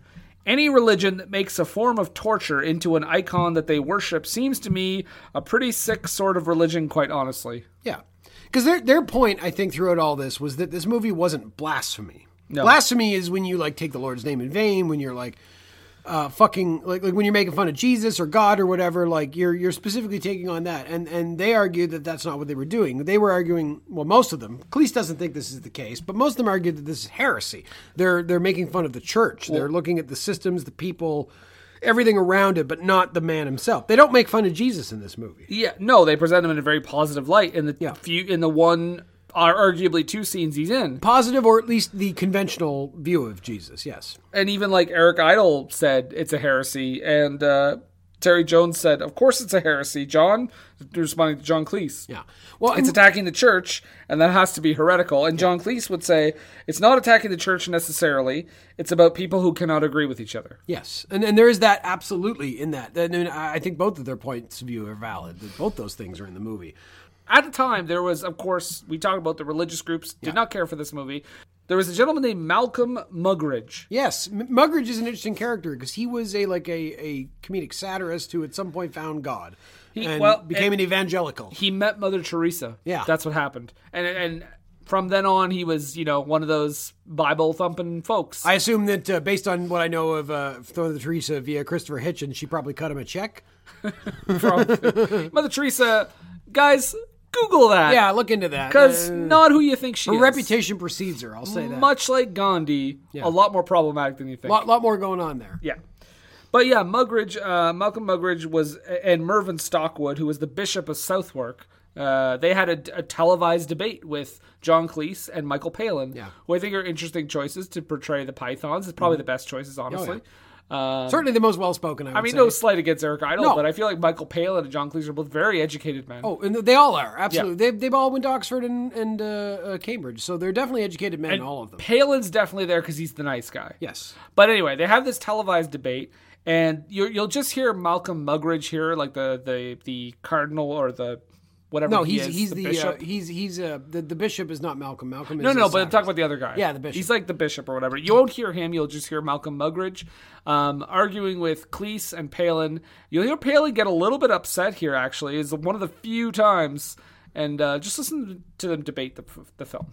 You keep making the basic assumption that we are ridiculing Christ and Christ's teaching, and I say that we are not. But do you imagine that your scene, for instance, of the Sermon on the Mount, the scene in your film of the Sermon on the Mount, is not ridiculing one of the most sublime utterances that any human being has ever spoken on this earth? Of course it is. No, it's making fun of the guy who's remembered it wrong and of the people who don't understand it and miss the point. Well, I think that's really unfair, because I think that a lot of people looking in will think that we have actually ridiculed Christ physically. Christ is played by an actor, Ken Colley. He speaks the words from the Sermon on the Mount. He's treated absolutely respectfully. The camera then pans away. We go right to the back of the crowd to someone who shouts, "Speak up," because they cannot hear him. Now, I mean, if that utterly undermines one's faith in Christ, then I think a faith cannot be terribly strong. I started off by saying that this is such a 10th-rate film that I don't believe that it would disturb anybody's faith. I know you started with an open mind. I realise that. All you've done is to make a lot of people on a cross singing a music hall song. It's so disgusting when you think of it. A lot of people go away very happy, laughing at that. Their faith not touched one jot. I don't think it'll touch your faith. I don't think it will.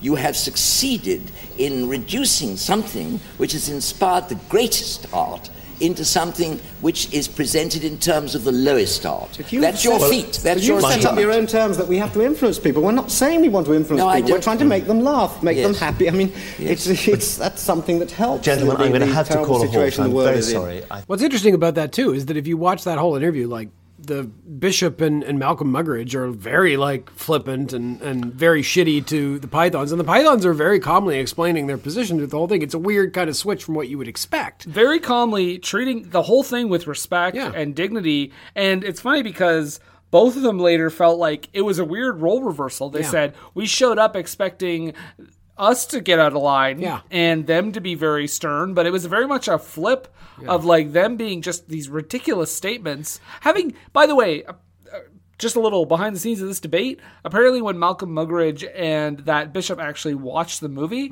they showed up 15 minutes late. Oh, they missed the fact that it established that it is not Jesus. Yeah, it's very clear from the start. Or they said they missed the first 15 minutes so they could appeal to their base. Yeah. this again, politics, Jason. This fucking still happens today. Yeah, absolutely. And that's the thing is like, this is definitely still happening today, and it's crazy. It's crazy but also it's good that discussion happens, and that is a good thing, and we should have lots of that. But some people are just dumb, aren't they? Right? It's just like context. Context. Well, and it's funny about this because this controversy just led to the movie making more money. Like so many controversies. Like John Cleese is quoted as saying, "They actually made me rich. I feel we should send them a crate of champagne or something." At the American box office, it made 5 times its money back and more. It made cost $4 million. It made $20.7 million. Damn. That's a win.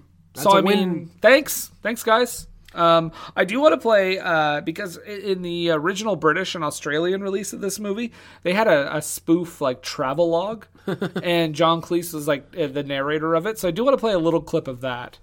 I don't think I've ever heard this before, Brendan. I'm excited. Well, there you go. It's called Away From It All.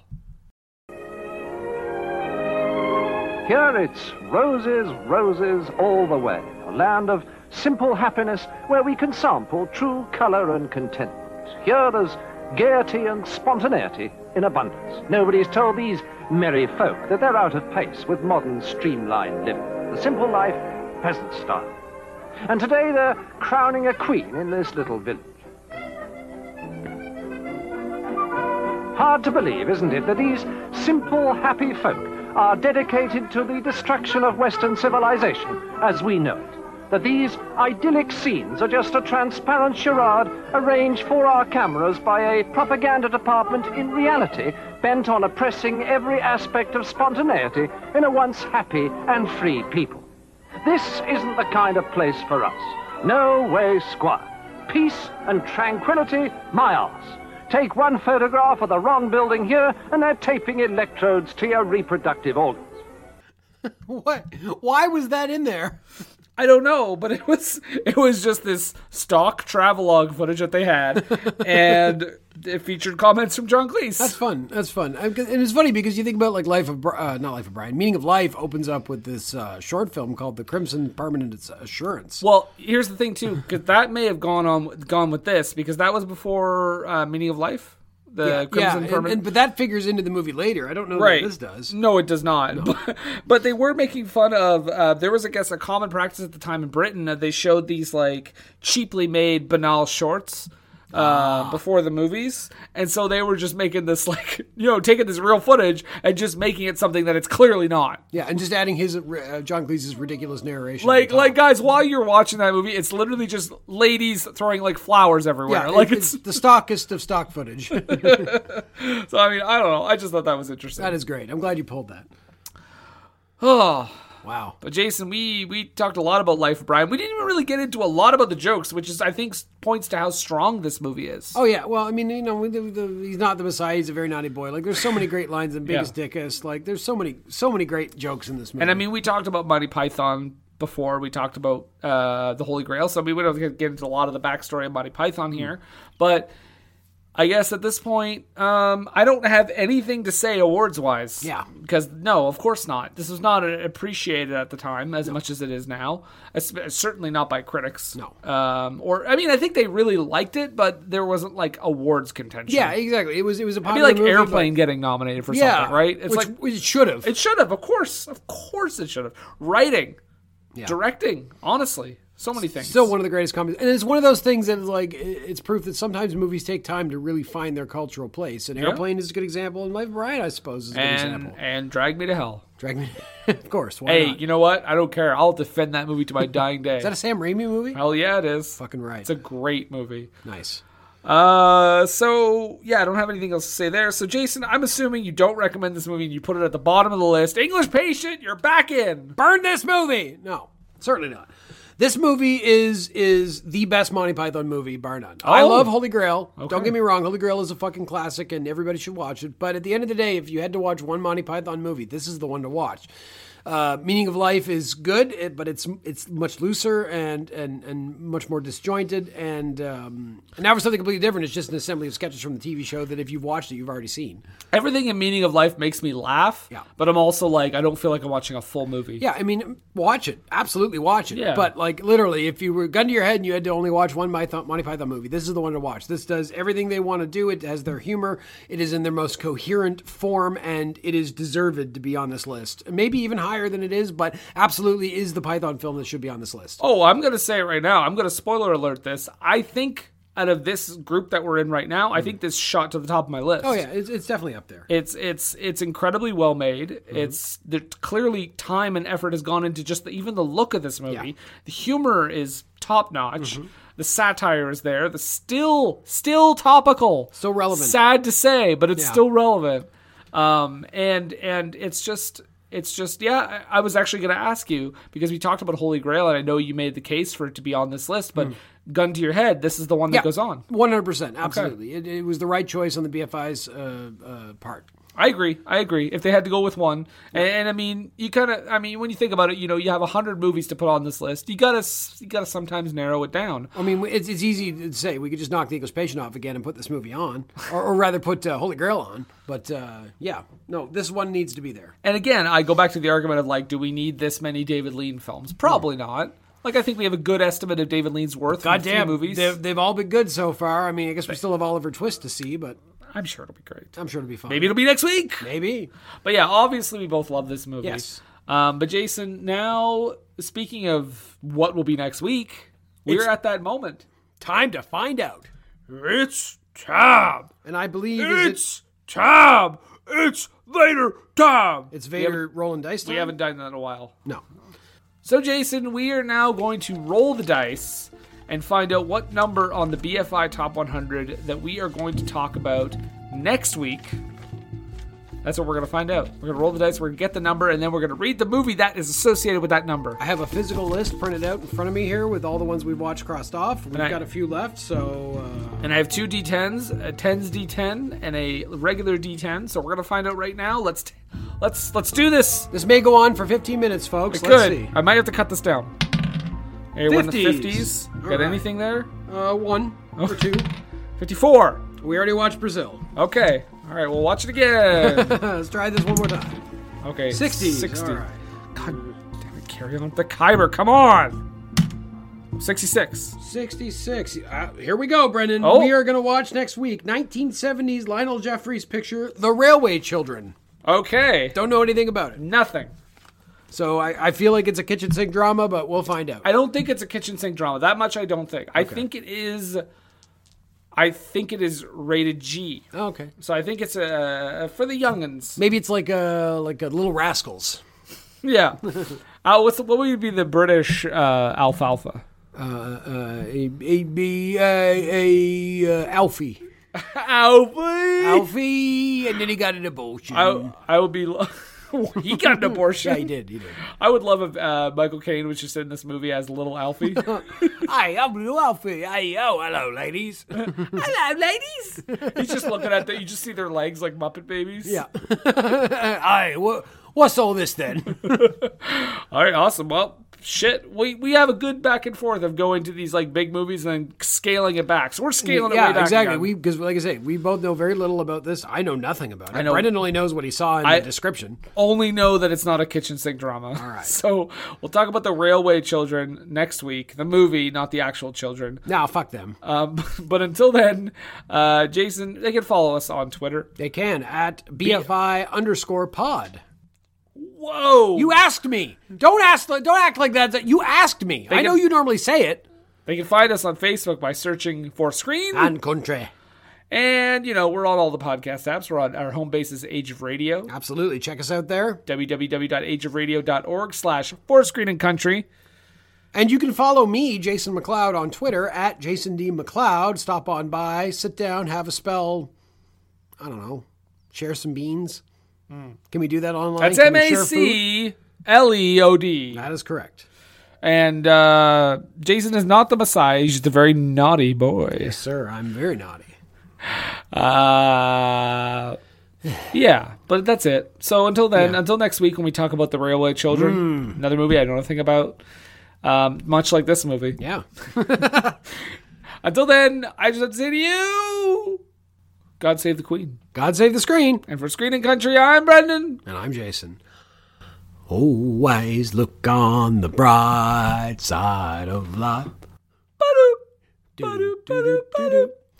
Always look on the right side of life. Doo-doo. Fade the music in.